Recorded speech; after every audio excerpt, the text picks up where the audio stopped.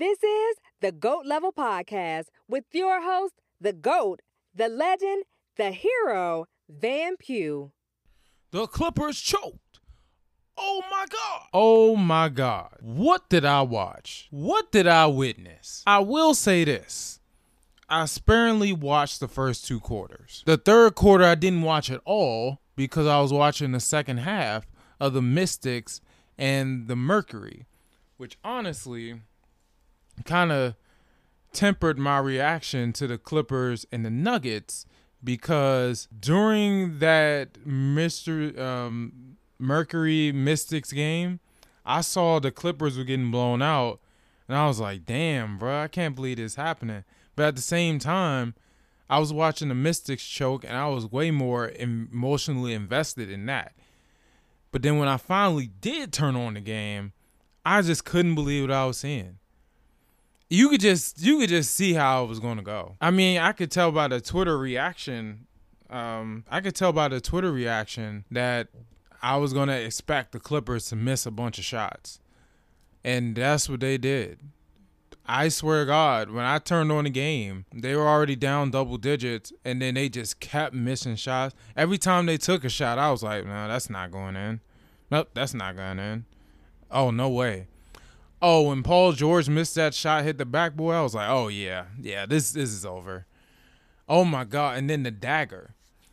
The two daggers was this. Jamal Murray hitting a fadeaway three-pointer. I was like, when it left his hands, I was like, oh, hell yeah, that's definitely going in. Boom. And then Jeremy Grant had that dunk to go up 20, and I felt the dagger. I'm not even a Clippers fan, and I felt that dagger. I was like, damn, this is really happening. I've been dreaming of an LA conference finals all season. Before the pandemic, I made preliminary plans to go out to LA to watch the conference finals, to watch the Clippers versus the Lakers, and be out there for like 2 weeks. That didn't happen. They're in Orlando. The Clippers choked, and it's going to be Lakers versus Nuggets. People were killing Kawhi. He didn't show up. I mean, look at the stats. He was 6 for 22, had 14 points. Montrez finally showed up, but it's too little too late.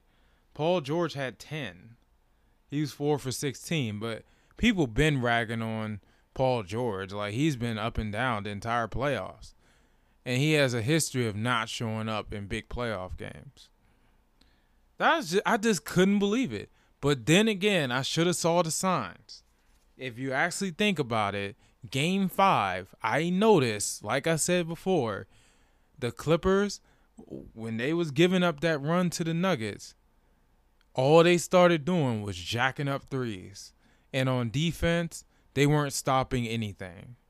And the Nuggets were just raining them.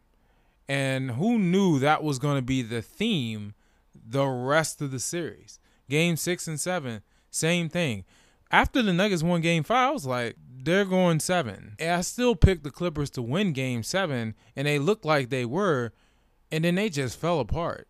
I have never seen, well, I can't say that because I was watching a collapse simultaneously go on with the Mystics, who gave up 17 unanswered points. I'll get to them later. I've seen collapses, but damn, bro, that was just another big-time collapse. They could not do any. I felt bad. I was like, damn, bro, all this hype. You work so hard, and your season just ends like that? You can't make a shot? What? Wow. And, of course, Lakers fans went off. Raquel, so beautiful me, she went off. OG Laker Dana, she went off. Shannon went off. Everybody was cooking the Clippers.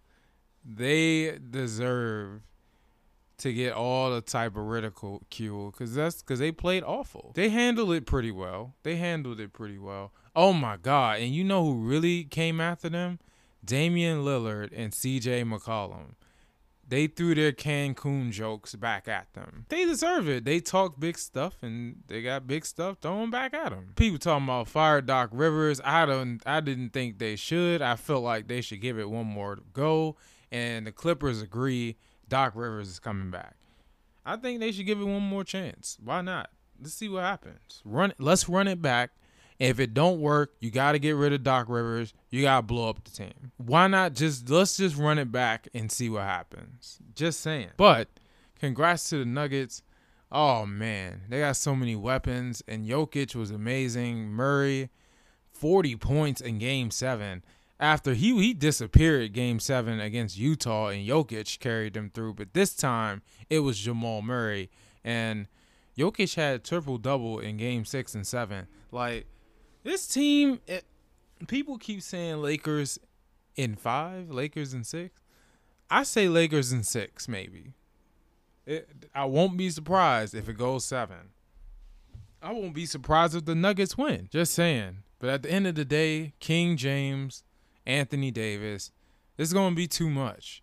And the Lakers, pretty good defensively, but the Clippers were too. Hey, we'll see. But hot shooting is, there's no defense for that. So the Lakers better hope they cool down a little bit, or they can play better perimeter defense. If they can do that, it will be Lakers, and I'm not going to say Heat just yet, because the Celtics were very close to winning both of those games. They may have lost, but they were very close. So they are not out of it. I think that series is going to go 6 or 7. I think that series is going to go 7. So I don't know who's going to win that.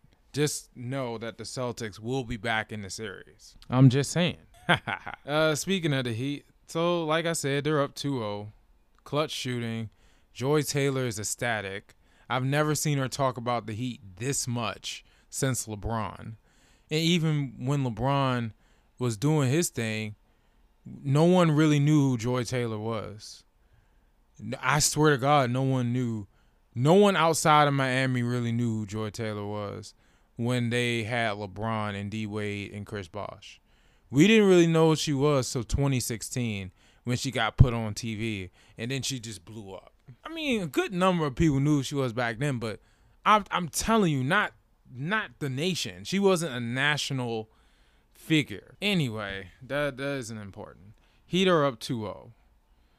Clutch plays, clutch shooting, clutch plays on offense and defense. Bam has been great. Jimmy Butler's been great. Tyler Hero is like, he is the coldest rookie, I swear. He is the most clutch rookie, man. Oh my God. I've always been sleeping on him, man. I just never knew he was this good. All these Kentucky guys, him and Jamal Murray, they went to Kentucky. And they were nice. They weren't Karl Anthony Towns. They weren't, who else did they have? They weren't really Cauley-Stein. They weren't Devin Booker. But still, those guys were really good. I mean, Coach Kyle producing some great NBA players. They're up 2-0, but the Celtics I think the Celtics will win 3 out of the next 4 games, which means it'll be a Game 7. Probably the Heat will win that, but we'll see. I don't know yet. Let's see. If we go on with the trend of what the Heat's been doing so far, this series is over in 5. But the Celtics are better than the damn Pacers and the Bucks. So that will buy them another game or 2. So I think this will go 7. So just buckle up and get ready for the rest of this series, because this is going to be a good one for sure. Now let's get to the NFL. Let's see. A lot of stuff went on. Man, week 1 was great. Same old Cowboys. Got all this firepower, flash in the pan. They provide a little spark. Then they go cold. Then they choke at the end of the game. And then they lose. Always against a decent team, that's what happens. They play a decent team, and that's what happens every time. If new coach and everything, same thing happened. Zeke and Dak were great for the most part. Zeke was spectacular. Dak had his moments, both good and bad. At the end of the day, they choked. That pass interference shouldn't have been called. I don't care, though. I mean, it just is what it is. You can't put yourself in that position. They let the Rams dink and dunk. They let them run the ball with their 3 running backs. I mean, he lost. And I love it. Seahawks, no surprise. They just did what they did last year, kind of hold on defensively while the Russell Wilson just does Russell Wilson things. Matt Ryan threw for 450 yards. That's no surprise. That's how Atlanta is, but they don't play defense. Like those two teams were pretty evenly matched, but I knew the Seahawks were going to win because they got Russell Wilson. And when you got him on your team, it's a wrap. You have a better chance of winning, point blank period. Let's see. Henry Ruggs got hurt. The Panthers and the Raiders had a shootout. McCaffrey and Jacobs had a great battle. McCaffrey had 97 yards. I think he had another like 40 or something in the air. He had a slow first half, and then the second half he exploded. So he had 2 touchdowns. Josh Jacobs had 93 yards, 3 touchdowns. That was a good game. But the Raiders won. And let's see what happens from there. But that was a good game. Brady had 2 picks. That was the most hyped game of the week. And the Saints won. They clearly look like the better team, more complete team. I think the Bucs will win in Tampa, but they will play each other in the playoffs, and the Saints will win because they're just straight up better. They're just better. And that Tampa Bay defense is just okay, which isn't good enough to win a championship. They're going to have to add some pieces. So Marlon Mack got hurt. There's this debate about how much Marlon Mack is going to be used and how much Jonathan Taylor was going to be used. My theory was Jonathan Taylor was going to be, second on the depth chart, third on the depth chart. Yeah, that's fine. But eventually he's going to be so good that he'll eventually get more carries than Marlon Mack. And then just everyone's luck, Marlon Mack gets hurt. And now Jonathan Taylor is expected to be the workhorse back. But me picking Marlon Mack wasn't, me overlooking Marlon Mack was a bad thing. Yeah, okay. I'm not rooting for him to get hurt, but I knew Jonathan Taylor was going to be a factor whether they had Marlon Mack or not. I just had to address that. Jaguars beat the Colts. Gardner Minshew is for real. But the Colts had turnovers. Let the Jaguars in the game. Listen, it is what it is. But watch out for Jonathan Taylor. The kid is nice. So Saquon, poor Saquon. He didn't have that many yards on the ground. I think he had 6. He got most of his yards through the air, and most of them came by one play. He has no offensive line, even though they drafted Andrew Thomas. No offensive line whatsoever. He can't go anywhere. But to be fair, because he always kills the Eagles. He always kills the Redskins. He kills the whole NFC East. I think it was more about the Steelers' pass rush in front 7. They are ruthless. I knew that coming in. That's why they were the top-rated defense, because their defense is crazy. Their defense is sick. And on the back end, you got Mika Fitzpatrick. Like, man, come on, man. That's a tough matchup. You got to give them a little bit of slack. All right, Rodgers is back. Another 4 touchdowns, of course. But then I heard that the Vikings had a banged-up secondary, or a young secondary, young, inexperienced secondary. It's going to be a long season for them if they're going to have games like that, even though it was Aaron Rodgers. Cam Newton and the Patriots held on. They ran the ball like a mug, and the Patriots didn't really throw the ball that much. Cam Newton got in a fight with Christian Wilkins, and I don't know who. I think it was Shaq Lawson. Basically, the Miami D-line tried to snatch his chain. Maybe they were just trying to grab his shirt. I don't know. There's a lot of trash talking, and I found that entertaining. We'll see how the Patriots do this week against Seattle. I don't know, man. That game plan they had against Miami, I don't know if you can do that against Seattle. Just saying. That might be a shootout. Let's see. I did okay in fantasy. I was 2-2. Two losses were blowouts. On one of my teams, only had 69 points. Nobody showed up except Lamar Jackson. That's the team with Lamar Jackson, Saquon Barkley. That team didn't show up. Got smoked. That's the team where I reached for Chase Elliott and the Bears defense, and neither of them did anything. And that's my most important fantasy league. That's the one with my college friends. That's the one with the most trash talk and most bragging rights on the line. And, of course, 0-1. It doesn't look good already. And already one of my friends is trying to trade for Saquon. See, I had a season where I started like 1-4, and everyone came to me with trades, and I just accepted all of them. It got to the point where they started vetoing my trades because I just didn't care. This time, I'm trying to keep my players as long as possible. But I'm telling you right now, I get the 1-5, 1-6, 2-5, 2-6. I'm trading everybody. I don't care. Or I'll accept all trades. But we're going to give it a few weeks because I think there's still some potential with this team. The two games I won were solid. One of them had 152 points. Hey, my quarterbacks really killed it. Brady, everyone had over 20 points. 4 fantasy teams. I just drafted another one. That team should be unbelievable. I got Deshaun Watson. I got Mostert. I got Alvin Kamara. That team gonna be loaded. I'm telling you. But anyway, Devontae Adams had 41. So, of course, with that team, I had 152 points. He killed it. I had Mostert. I had Devontae Adams. I had Tom Brady. Man, go ahead, bro. Killed it. You can't win them all. In my DraftKings teams, I didn't win any money on DraftKings or FanDuel, but it's just week 1. I'm probably going to play every week. Hey, the Browns got smoked, 38-6. Makes me worried because I'm really rooting for Baker Mayfield. I really want him to do well.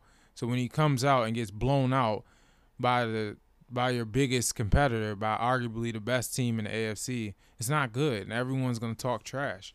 And everyone's going to say you should be released. And everyone's going to want OBJ to get traded.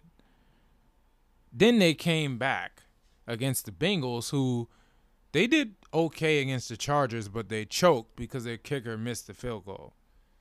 That was a shootout. I listened to the whole game on the radio. My entire lift shift, I was out in Waldorf picking up people, and I was listening to the game the whole time. Man, oh man, that was a shootout. No one could stop anybody.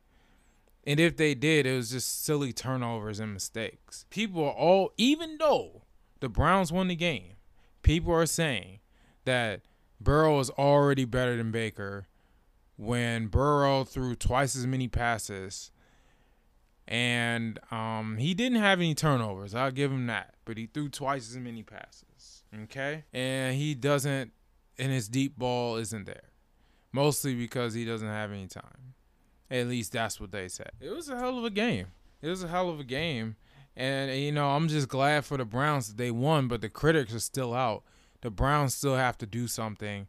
And the critics going to be out all season because their recipe for success is they got to hand the ball off to Hunt and Chubb. I mean, they just ran for another 100-something yards combined. They ran for 200-something this time. I mean, Chubb had 22 carries, 124 yards, 2 touchdowns. And Hunt had 10 carries, 86 yards, and a touchdown. If they can run the ball and eliminate the mistakes, they'll be in the playoffs. They are a talented team. Defense can't stop anybody, but if their offense can run the ball, control the clock, and keep that terrible defense off the field, the Browns can do something, and hopefully the critics can finally leave Baker alone. Baker is a legend. Baker is a Sooner legend. To me, he can't really do anything wrong, in my opinion. He's that much of a legend to me. I think really highly of him. So I'm really rooting for him to do well. But the critics are getting louder and louder, and everyone has something to say. Everyone has something to say. He has to shut them up. The more they win, the more they'll shut up. But until then, they're going to keep talking. They're going to keep saying he's trash. He got to keep proving them wrong week by week. Take it week by week. Hey, I'm just saying, man. I'm just saying. Oh, the Cardinals are going to be a problem, by the way. They beat the 49ers, and I'll get to them versus Washington later. But they beat the 49ers. Hopkins had 14 catches over 100 yards. Like, offense is explosive. I don't know about the defense. They're okay. And they got Chandler Jones. So, well, we'll see. See what happens with them. Let's see. So now, okay, real quick. The Big Ten is back. The Big Ten is back, huh? Well, about time. The only problem is I don't want to see that damn Michigan-Ohio State game. It's going to be a joke. Ohio State's going to kill them. And you know what? They're going to build up the hype for 2 weeks. I already know how this is going to go. They're going to hype it up for 2 weeks. And then Michigan is going to get slaughtered. I'm not even going to pay attention to it. I done fell for it the last 4 years, and all it results in is Ohio State winning, especially the last 2 years. No, I want to hear it. Also, another foreshadowing was seeing Merlin practice while I was doing lift. I was like, oh, they staying ready. And kids were walking around campus. I was like, this is a normal school day. I was like, these guys are back? Really? Like, it's like, other than, them having masks, it looked like business as usual at Merlin. And then sure enough, that night, I find out the Big Ten's back. Well, welcome back. They have an 8-game season. Ends December 19th. I think their only chance of getting in the playoff is Ohio State got to go undefeated. Anybody else go undefeated? I don't know. I don't know if anyone in their league is capable of going undefeated. Ohio State's the only one. If Ohio State goes 9-0, I think they'll be in. But it's going to be tough because you're going to have to go against most likely a 10-1 OU, most likely the SEC West runner-up, the SEC East winner or runner-up. They have to go against that every year. And it won't be any different this year. And I don't know how they're going to fare. They're going to have to go 9-0. If they go 8-1, they won't be in. It's as simple as that. But let's see what they do. Pac-12, your move. But then again, no, actually, Pac-12, take your time. We don't care. The only thing we wanted to see was Oregon versus Ohio State. That's not going to happen. You're useless now. See you next year. Yeah. All right, now let's do the DC Sports Carousel. Okay. Let's get it. You know what I got to start off with. The Washington football team. Listen, your team is still trash. Your team is still trash. Okay, you beat the Eagles. Big deal. Eagles had a ton of injuries. Now, sure. At the beginning of the game, I was kind of surprised. I was like, why is this so easy? The Eagles were doing whatever they wanted. It was 17-0. I left the house, right? No, actually, I watched the Redskins score. Washington football team score 7 points. I was like, cool. Okay, I expected them to score one time. Yeah, okay, whatever. Okay, I started listening on the radio, and I was like, okay, still a close game. It was halftime at this point. Then they score again before I get out the car, 17-14. And then the Eagles just collapsed. They could not do anything on offense. And then Carson Wentz threw another pick in their territory, in the Eagles' territory. Carson Wentz in the second half was non-existent. He played awful. It didn't help that he had 8 sacks. That there was 8 sacks, and he was under pressure. And it messed up his decision-making and timing. Offensive line injuries. Yeah, sure, we could blame that. But Carson needs to play better, need better play calling. And we needed to quit because I'm an Eagles fan. I don't know why I keep saying we, but here you go. You needed to stop giving Washington short fields. Dog, Washington didn't do anything when they didn't start in Eagles territory. They only scored when they started in Eagles territory. And even then they struggled. Even then, they gotten plenty of third down, fourth downs. And there was this one fourth down play where they ran a sweep. It was definitely stopped. Jannard Avery, right there, right? He gets pancaked by Terry McLaurin. Make that make sense. You are a DN. Mind you, Vinny Curry and Graham were out the game. Barnett's out the game. So he's our second, third string DN. How do you get pancaked by a receiver, bro? On fourth down, you cannot, first of all, you cannot get blocked. Second of all, you get pancaked by a receiver. I was just upset. And then I think Zach Ertz dropped that ball. I think they were down, it was down 7 or 10 at this point, and Zach Ertz dropped the fourth down pass, and then the game's over. Unbelievable. I still don't think Washington's that good. They benefited from a lot of short fields from the Eagles. Their offense, they hyped up these running backs. The running backs are just okay. Terry McLaurin didn't really do anything.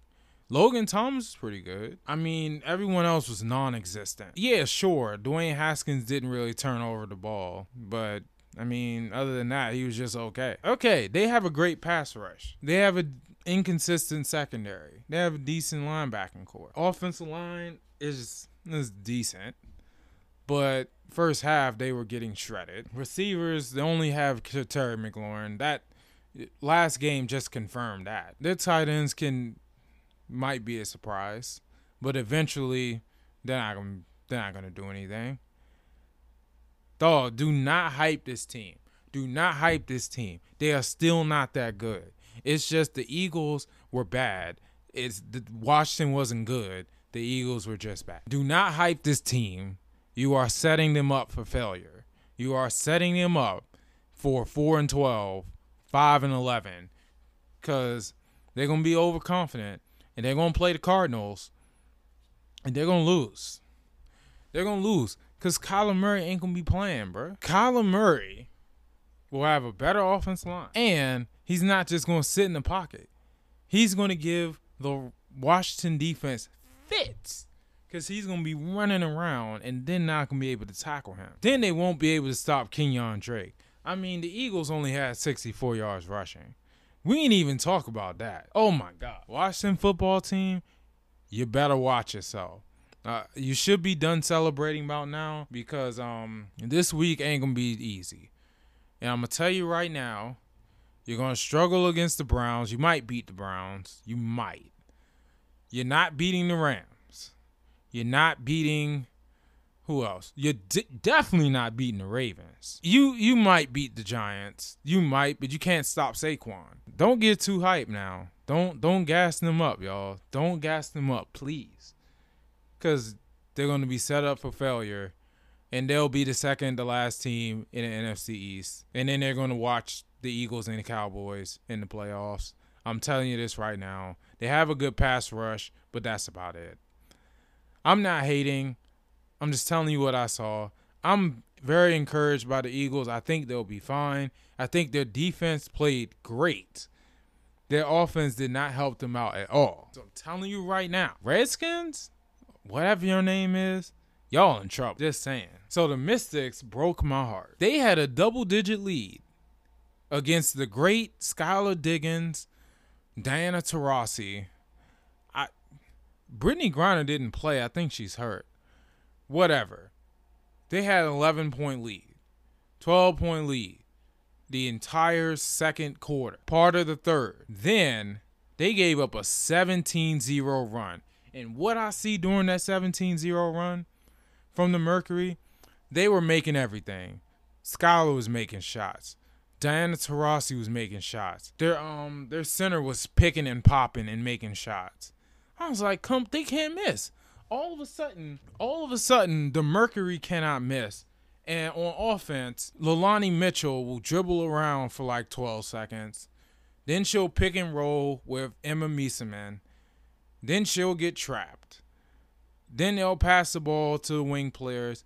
They'll shoot the ball, get blocked, or throw up a terrible shot. That was their offense, I swear to God, for like 10 minutes. However, clutch plays by Emma Mieseman and Leilani Mitchell with some of them threes, and And Maisha Hines-Allen, she had a clutch 3.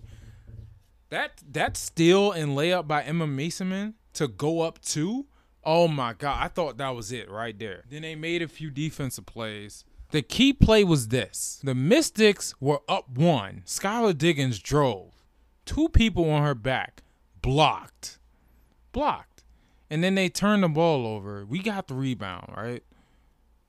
Whatever happened. I think it was a shot and we got the rebound. They fouled us. Up 1. I was like, yes, got this. All you got to do is make 2 free throws, and then they got to hit a game-tying 3. Man, what? I look up and see they're only up 2. I missed the free throws for some reason.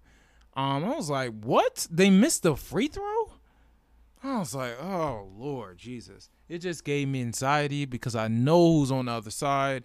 You got Skylar Diggins. You got Diana Taurasi. You got 2 really clutch players on that side of the court. I mean, and Skylar Diggins, she just had a 3-pointer, a game-tying 3-pointer that just went viral. So you know what she about. Sure enough, they inbound the ball.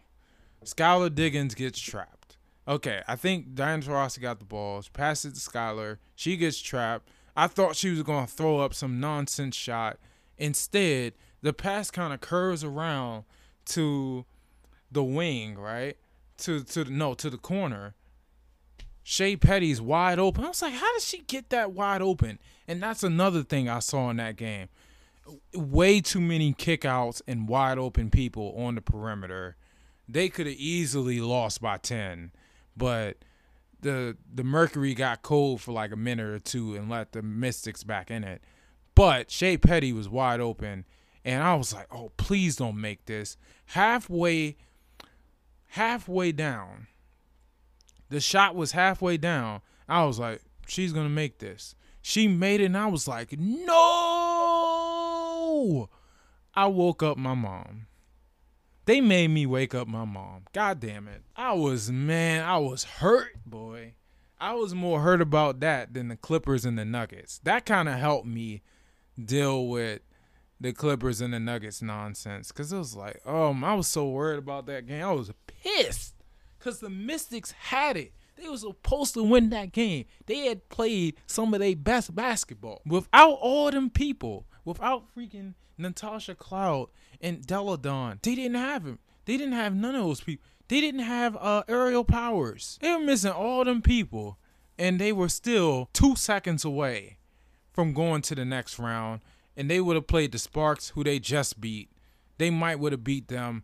I think the Buck would have stopped at not LA, but Las Vegas, because they blew us out twice. Asia Wilson's the MVP or whatever. That would have been tough. We probably would have lost. But the fact they would have got that far, that would have been the semifinals. That would have been great. Instead, heartbreak. Pain, only pain. So now let's get to the Nationals. They're done. They're finished. Now, they did beat the Tampa Bay Rays 3 out of 4. It should have been all 4, or maybe it should have split because, they lost the first game at Tampa. They swept D.C. They swept in D.C. They beat them twice in D.C. They lost the third game in Tampa. The fourth game, Tampa was up 1-0. We hit a 2-run homer, and for whatever reason, I think this is just the 2020 Nationals, they give up another 9th inning home run, and it's tied up. Thank God Luis Garcia hit that 2-run homer in extra innings to win that game, then take 3 out of 4 against the Rays. The problem is you keep losing to the Braves. You lost too many games versus the Braves. You didn't win a single game versus the Phillies, and you got to play them again very soon. They got a doubleheader against the Marlins tonight. They're probably going to split that. They split most of their series. It's grind time. It's 13 games left, and they're still 5 games back of the wild card, the extended wild card. It's not even a regular wild card. It's an extended wild card, and they're still 2 games back. Are you kidding me, bro? That's crazy. So basically, they're going to have to go 10-3 to even have a chance to be for certain that they get in, they're going to have to go 12-1 or 11-2. That'll put them between 28 and 30 wins. Like I said, in order to get in the playoffs, they need at least bare minimum 28 wins. Did I not say that? They're not going anywhere. They haven't beat the Phillies all year. They split with the Mets. They split with the Marlins. Those are their opponents. They're not going to beat them. The season's over. Come back next year when we got Starlin Castro, Zimmerman, and maybe an extra free agent and a draft pick. Come back next year. It's over. It's a wrap. Disappointing. Very disappointing, but look at the circumstances. Listen, it was unusual. Race to the finish, 60 games, pandemic, no fans, whatever. Just chalk this one up as an L, bruh. It's a wrap. It's over. It's over. All right, now, here we go. Now it's time for the Sooner Schooner.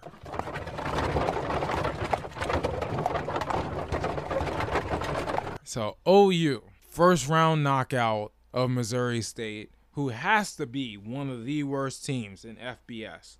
31 points in the first quarter. 31-0 first quarter. I was like, God damn.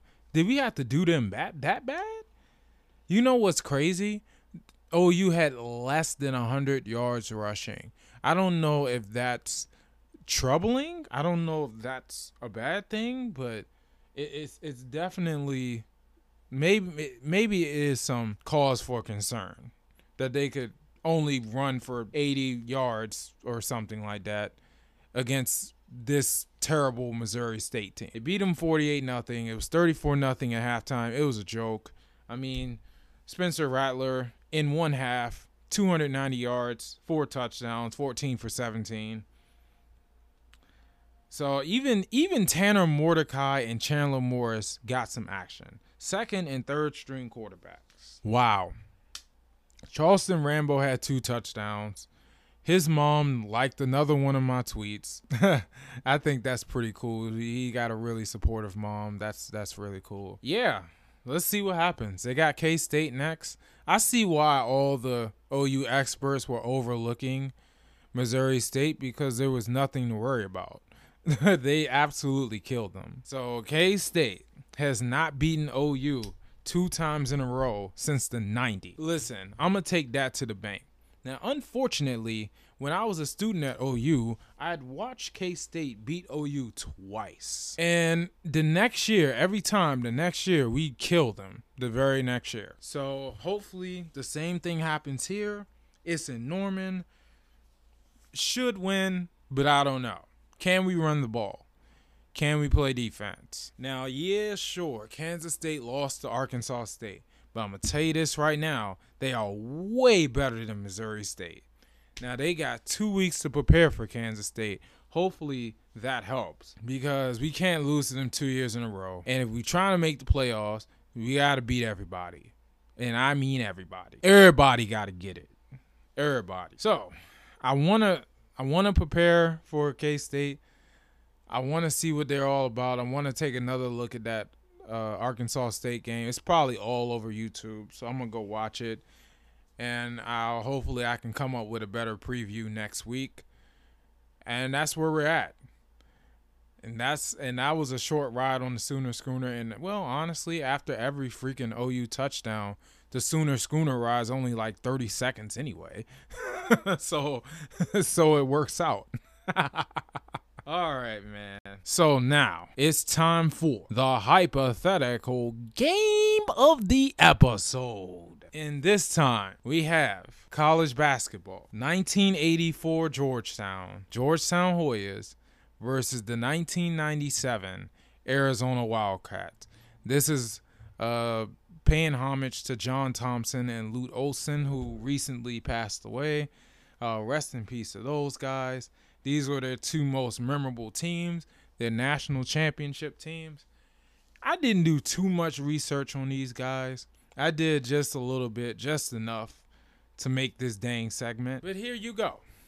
So you got John Thompson, Lute Olson, legendary coaches, coach for years. Patrick Ewing, he averaged 16 and 10. This is the 84 Georgetown team. They had Patrick Ewing, averaged 16 and 10. David Wingate, 11-3. Michael Jackson, averaged 10 points, 4 assists. Bill Martin averaged 8 points, 5 rebounds. You had Reggie Williams, Bill Martin, Horace Broadnax, and Michael Graham, who was 6'11". No, he wasn't. He was 6'9". Ralph Dalton was 6'11". He only averaged like 3 points a game. But when I saw him against Houston, I was like, who the heck is that? They just breed giants on this team? Lord Jesus. When you look, and Patrick Ewing's 7 feet. When you look at this team, the first thing you notice is their length. And also how slow they play. They play so slow and methodical. I don't know if it's the Princeton-style offense or whatever, but they play so methodical. And, as a team, they shot 50% for the whole year. That's incredible. That's because they got that patient offense. And they get a lot of buckets at the rim. They don't shoot a lot of jump shots. I mean, you don't have to when you got all that length and you got arguably the best center in college basketball. Of course, you don't have to shoot that many jump shots. That zone is lethal. They were young. They're no seniors.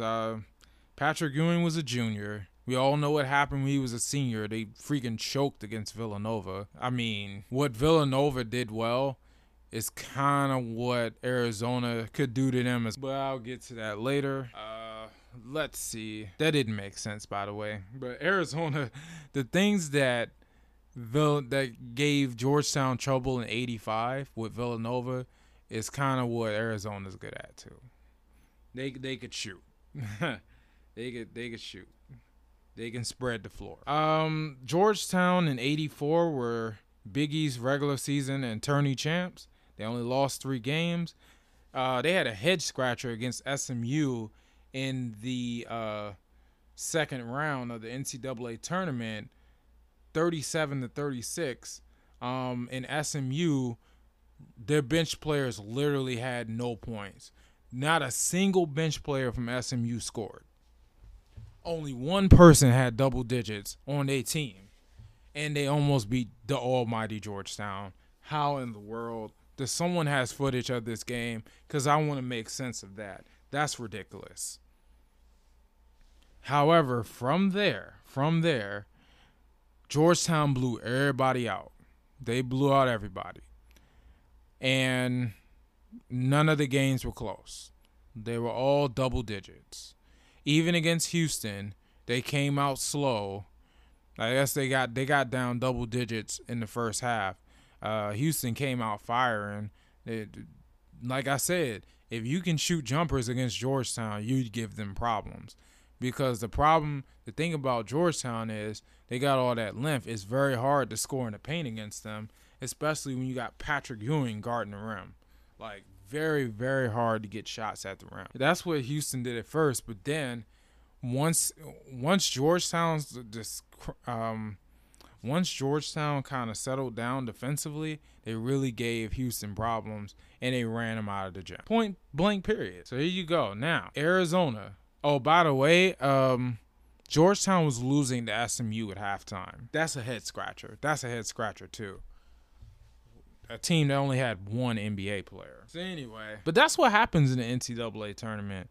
I mean, even Arizona was down double digits to, let me see, check my notes here, to South Alabama and College of Charleston. They're not even, bro, they are mid-major teams. They gave Arizona a lot of trouble. But Arizona, this is who they have. They have a freshman, Mike Bibby, who was a high school All-American. He averaged 13, 5, and 3. They had Miles Simon, of course, who had 30 in the championship game. He averaged 18, 4, and 4. You got Michael Dickerson, who was a junior. He's like 6'5". He averaged 18, 4, and 1. You got Jason Terry as a sophomore. He had a great NBA career. He averaged 10, 2, and 2. You had A.J. Bramlett, who made the NBA. He's their tallest big man. He is 6'10". So then you have Bennett Davidson, who is a forward. He averaged 9 and 6. They lost 9 games, but they got a 4 seed because their strength of schedule is 5. They had the 5th hardest schedule. So they played in a tough conference. They were able to win enough games to get them a high seed. And it paid off. I mean, after they lost to these no-names, they upset Kansas. I think they had Paul Pierce. They upset UNC. They upset Kentucky. These were teams probably picked to win at some point. Like, I'm pretty sure everyone picked them to win. And even today, those are the three like powerhouses. They beat all three of them. I'm sure that's making someone very happy right now. They were third in points per game, 83. 83 points a game. They were 10th in field goals allowed. They were 8th in field goals made. They were 123rd in 3 points attempted. They were 77th in 3 points made. They were 226 in points allowed. That's size. They don't have no size. They don't have no size, bro. That's one thing about them, though. They don't have size, but they spread out the floor very well. They got really good scoring guards. They got one coming off the bench, Jason Terry. See, that's what they have that Georgetown don't have. See, Georgetown got all that length, and they got bodies coming at you. And Arizona just got these really good guards that can take over a game and can speed up the pace and the tempo, and that can shoot really well. Surprisingly, Georgetown was better at the free throw line, 66%, Arizona 65. Damn. But Arizona, they're small, they spread the floor, they got great guard play. Like I said, watching Mike Bibby on the fast break was incredible. Against Kentucky, they were making clutch three after clutch three. Like, that was a good game to watch. I just can't believe they were behind by 10 in their first tournament games. Oh, and Georgetown was 46 in points scored, but they were 12th in points allowed. They only allowed 57 points a game. You know why? Because you can't score on them inside. They got all that length, and they slow the game down on offense. Anyway, let's get to the game. So, from the start, Georgetown slowing the game down. The game is being ran at their pace. They take an early lead, 20-10. Patrick Ewing catches 2 alley-oops, 2 highlight alley-oops. They have no answer for him, so now they got to double team him because Patrick Ewing has 10 points in the first 10 minutes. Georgetown controls the game. Michael Jackson's having a tough time guarding Mike Bibby, and Wingate is having a tough time with Simon. But it's okay because they can't get to the rim, and Arizona is cold shooting, and they go into the half down 15. They are down 36-21. Low scoring game. It's in Georgetown's favor. And then second half, they make adjustments. Arizona gets more up-tempo. Michael Dickerson gets in the game. He starts scoring. He scores 11 points in the half. And then, all of a sudden, it's a tie game. It's 60-60. It's 60-60 with 4 minutes to go after some clutch shooting by Mike Bibby and Jason Terry. Clutch shooting by those guys. The Arizona bigs are absolutely no factor at all. They've been choked out on the boards. They can't score. And it's just been a rough game. Patrick Ewing doing his thing. At this point, he has 20 and 12. 60-60. So now Michael Jackson makes a rare 3 in the 63-60. Miles Simon comes back, step back, jumper at the elbow, 63-62. And then Georgetown slows the pace down again, passes it around. Right before the shot clock ended, Patrick Ewing behind the back pass to Bill Martin. He slams it, and now it's 65-62. Mike Bibby hits a 3, and it's 65-65. 2 minutes ago, Michael Jackson makes another bucket, and it's 67-65. And then Arizona misses a bunch of threes. They can't close the gap. David Wingate gets fouled, hits 2 free throws, and that's pretty much the game. Georgetown wins 69-65. Their length was too much. Arizona had to shoot too many outside shots, and they're not really an efficient team. So Georgetown was too much in the end, 69-65. And that's it for the hypothetical game of the episode. That's always the end of it, so you know that I'm out. Peace. Thanks for listening to another episode of the GOAT Level Podcast. Make sure you share, subscribe, and get money.